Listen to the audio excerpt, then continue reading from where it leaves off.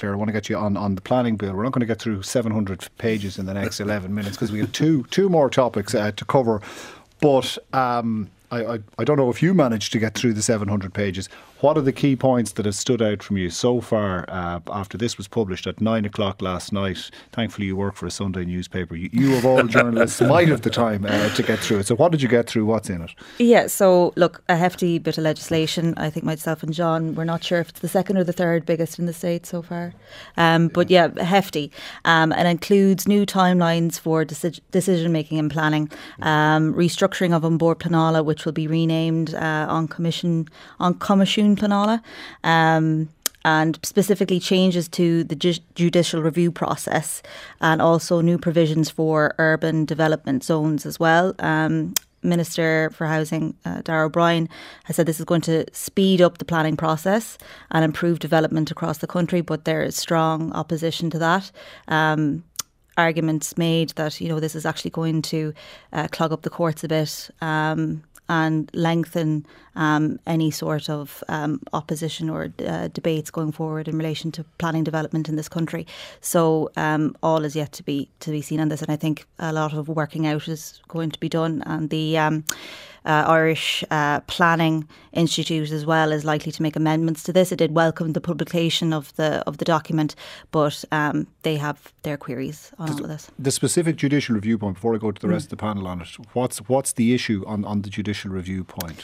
So actually the Green Party had some issues with this because essentially the proposed changes to the judicial review procedures would lead to increased litigation, longer delays to development in terms of applicants having to be sufficiently affected by the plan and materially affected by the plan in order to bring forward complaints to judicial review as well.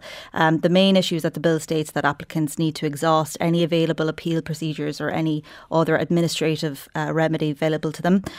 So it's suggested that it would reduce public participation in decision making. So that's ultimately the big issue there. John Cummins, if people have to go through every other process before they can actually get to the judicial review point, is that arguably going to take longer? So look, this is 15 months of work that has gone into this. I sit on the Joint Oireachtas Committee on Housing, Local Government and Heritage. We had 10 pre-legislative scrutiny sessions on this earlier this year, an extensive process. Not all of the recommendations from the committee were unanimously agreed by all members, but we did publish a very considerable report on it. I think the key point on this is about trying to introduce certainty on timelines. And it's not to introduce certainty on decisions. You can't achieve that. It's about if a developer or somebody goes into the planning system, you should have some line of sight in terms of it shouldn't be a mystery that it'll take 3, 6, 9 months or 2 or 3 years. You should know that X time frame for X part of the process, and you should be able to get out of the system in a reasonable time period. Thomas Pringle, do you support the principle of that, or do you have to examine the detail more to see what's in it? I think we'd have to examine the detail of it seriously to have a look at it, because the reality is that you don't get a judicial review unless there's a prima facie case that the law hasn't been followed, and that's what a judicial review is. It's looking to see whether the actual mechanisms of the law have been followed in making the decision in relation in the case. So that's why you get judicial reviews. So if the law was followed, you wouldn't get it, and there wouldn't be a judicial review at all, and that's the fact of the matter. So we have to look at that, and we have to ask why is it that judicial reviews can take place?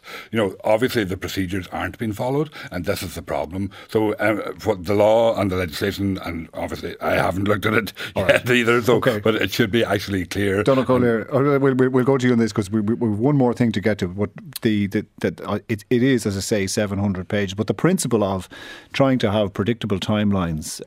Do you support the principle of it? Yeah, I suppose that is one of the positive elements. There's no question about that. It's very important that we get this piece of legislation right. It's no good to just have a planning bill to solve the problems if it's not a good planning bill. It needs to, and a planning act ultimately. There are elements that we would welcome, and obviously, we will have a final conclusive evaluation of it after careful examination. It is important though, that some of the points made by the committee are taken on board, because there were flaws with the draft and I hope that the Minister does take them on board, because it is important. Some of the more recent pieces of legislation have actually confused matters further, and that needs to be rectified.